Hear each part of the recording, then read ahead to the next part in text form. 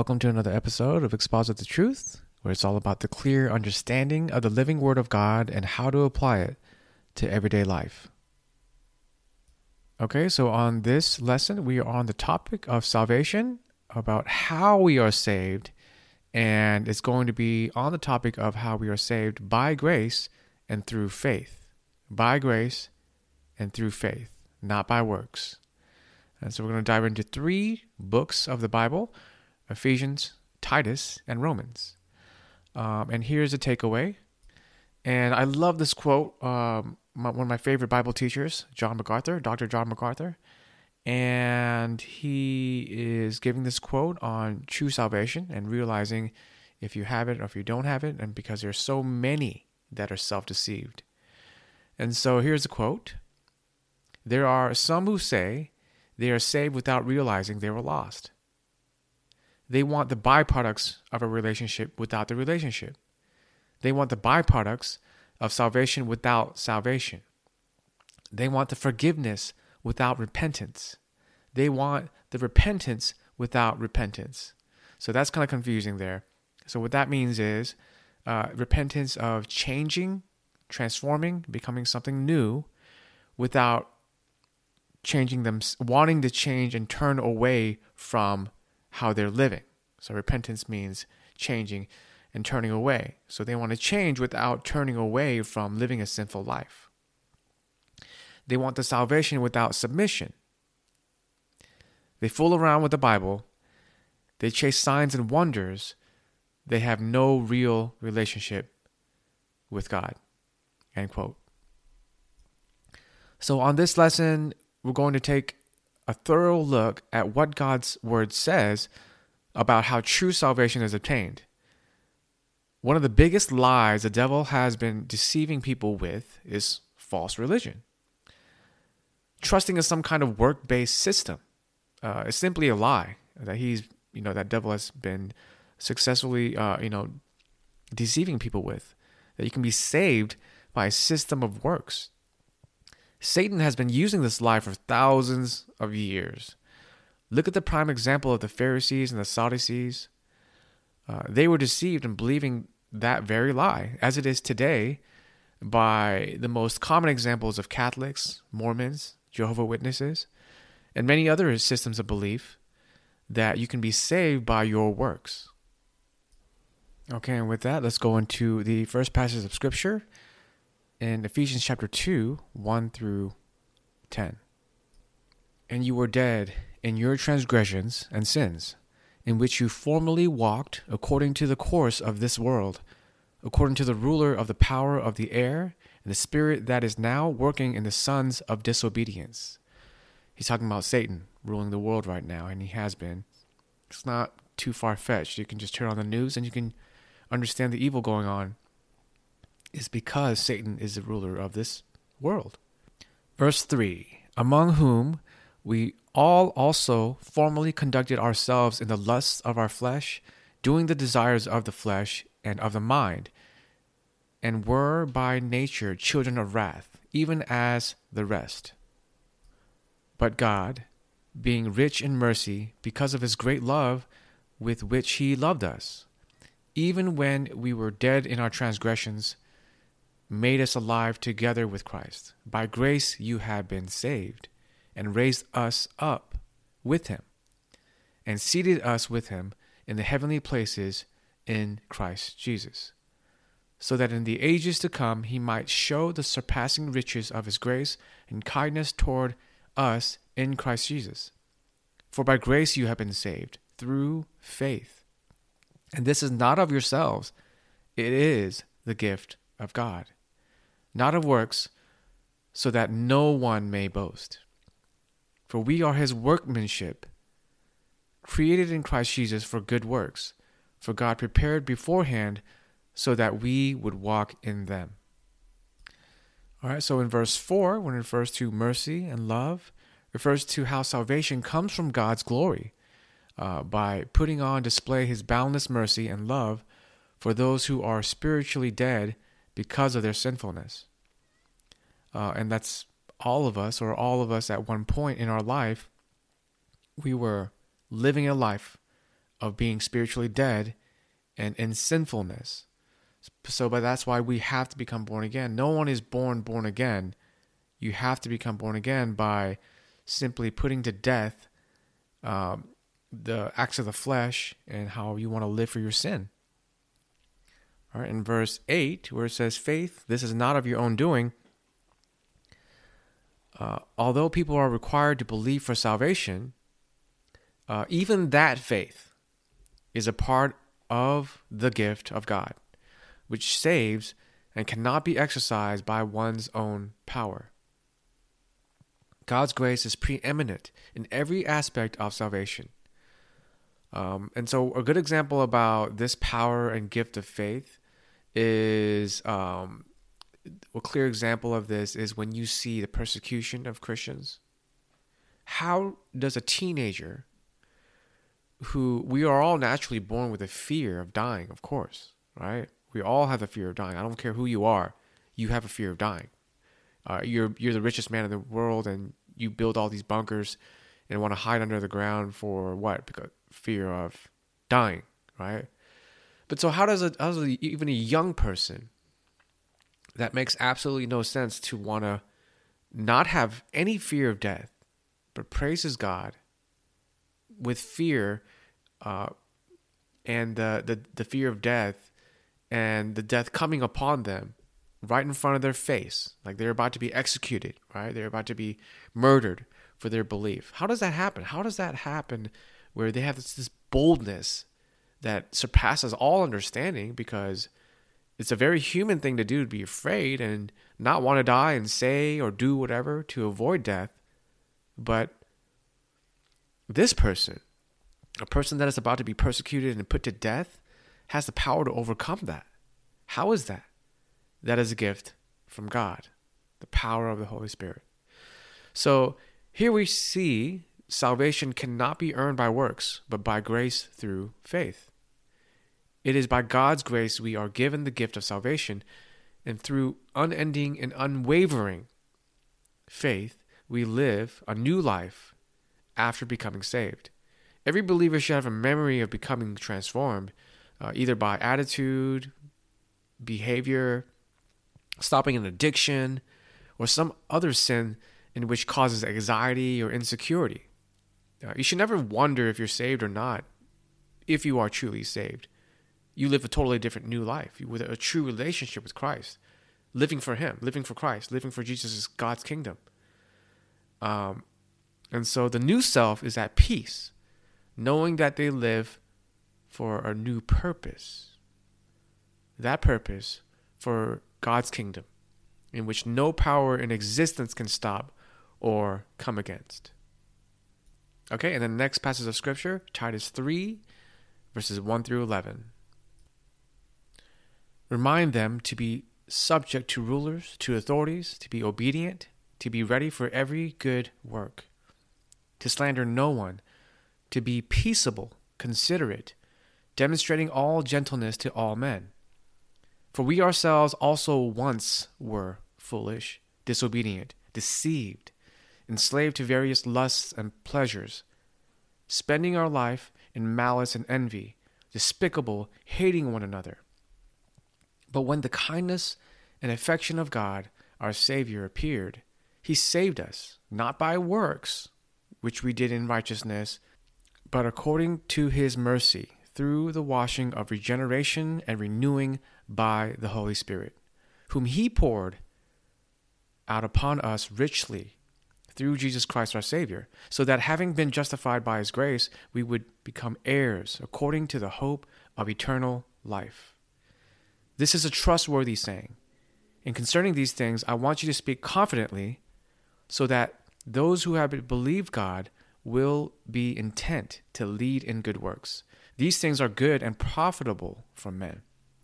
But avoid foolish controversies and genealogies and strife and conflicts about the law, for they are unprofitable and worthless. Reject a factious man after a first and second warning. So a factious person is someone who is divided, basically on both sides of the argument all the time, never have come to a solid conclusion with, evidence, like, God's word, all of Scripture. There is overwhelming evidence. And so either be hot or cold, right? There is no lukewarm. And Jesus said that himself in Revelation. And so that's what that means. So reject a factious man after a first and second warning. So don't even be around them. Don't even try to argue with them. You're just wasting your time because they've already, chosen to live that way.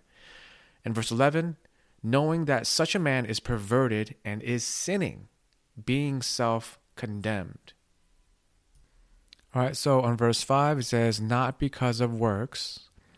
Of course, that's obviously means salvation has never been by deeds or works, but by according to his own mercy.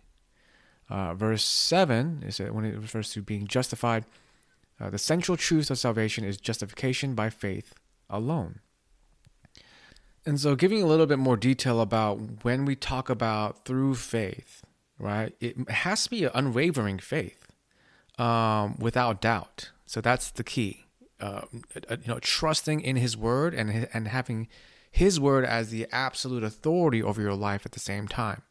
Okay, so there has to be unwavering, without any doubt, because this is the issue with many Christians today, is that they think they're saved, but they don't put God's word over their life as the absolute authority.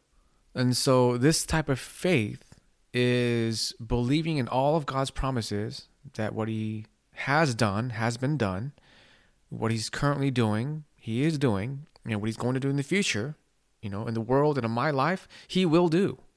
So this is the kind of faith we're talking about. We're not just talking about, I'm saved now so I can live however, and be free.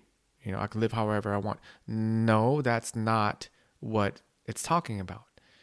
You live a new life for God's kingdom and not our own.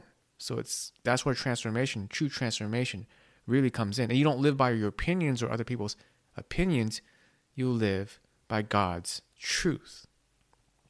So when sinners repent, they place their faith in Jesus Christ. God declares them just, imputes the righteousness of Christ to them, and gives them eternal life by virtue of the substitutionary death of Christ as the penalty for their iniquity.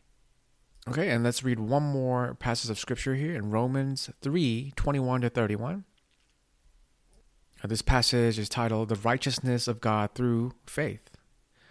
So 21, but now, apart from the law, of the righteousness of God has been manifested, being witnessed by the law and the prophets, even the righteousness of God through faith in Jesus Christ for all those who believe. For there is no distinction, for all have sinned and fall short of the glory of God, being justified as a gift by his grace through the redemption which is in Christ Jesus, whom God displayed publicly as a propitiation in his blood through faith, for a demonstration of his righteousness, because in the forbearance of God he passed over the sins previously committed, for the demonstration of his righteousness at the present time, so that he would be just and the justifier of the one who has faith in Jesus. Where then is boasting? It is excluded. By what kind of law? Of works? No, but by law of faith.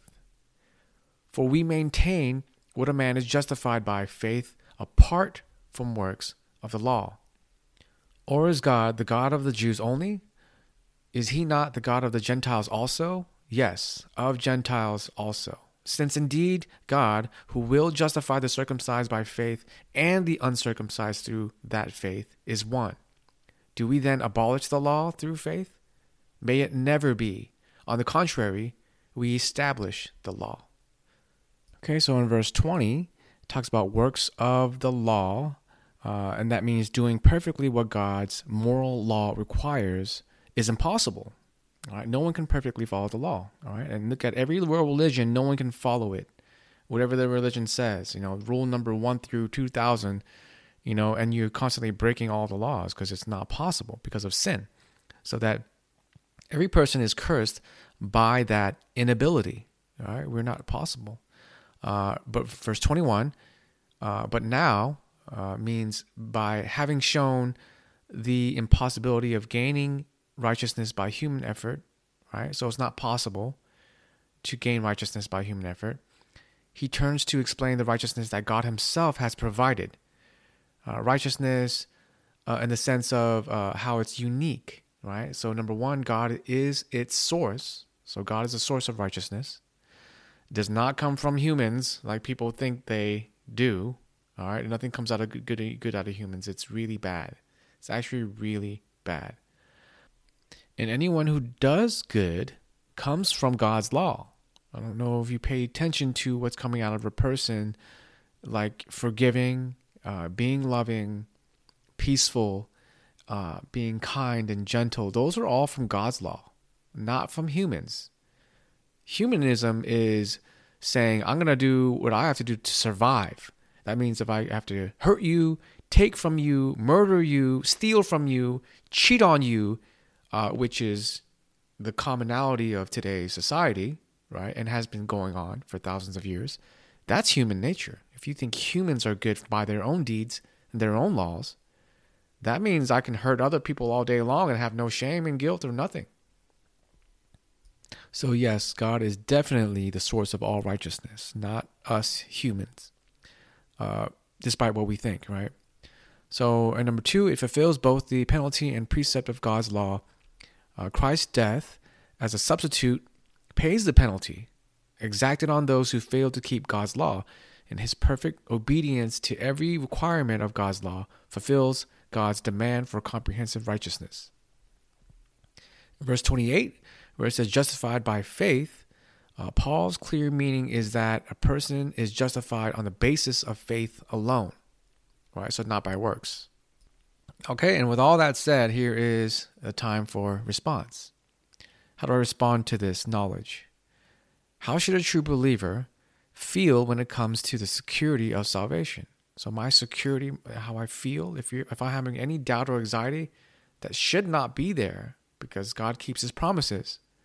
And if I fully trust him and believe him, follow him, there is no doubt. There should not be. But if you are feeling anxious, not knowing where you are with your salvation, you may need to pursue God through true repentance. So once again, repentance means turn away, turn around how you are living your life, and truly establish the level of trust that perhaps has never been established before. Maybe you never really just fully trusted in God's promises and his word before. So you need to really establish it. This may require steps of acquiring more spiritual maturity through deeper moments of prayer, reading scriptures, being part of a small group, being more involved with church, either through serving or volunteering. On the other hand, if you feel at peace, thus meaning spiritually at peace without anxiety or doubt, then you know it is by grace through faith. You have been saved. And the love of God that transcends all understanding will automatically come out of you. So it's not just like an internal thing where you just know it, but yet you just continue to live for your own life. That's not possible. If you are truly saved and Christ is living in you indeed, then the love that comes from God, that comes from Christ, will flow through you and out of you and touch other people's lives. And so it will be known, just like John 3:19 says, that it has been done by God. All right, and so no one will have to remind you to serve, worship, pray, and love his word because you truly love him, engaging in a true relationship. Okay, and with that said, I hope that you take away from this lesson the way of true salvation and how it is obtained. It is not by works or anything that anyone can do, but by grace through faith.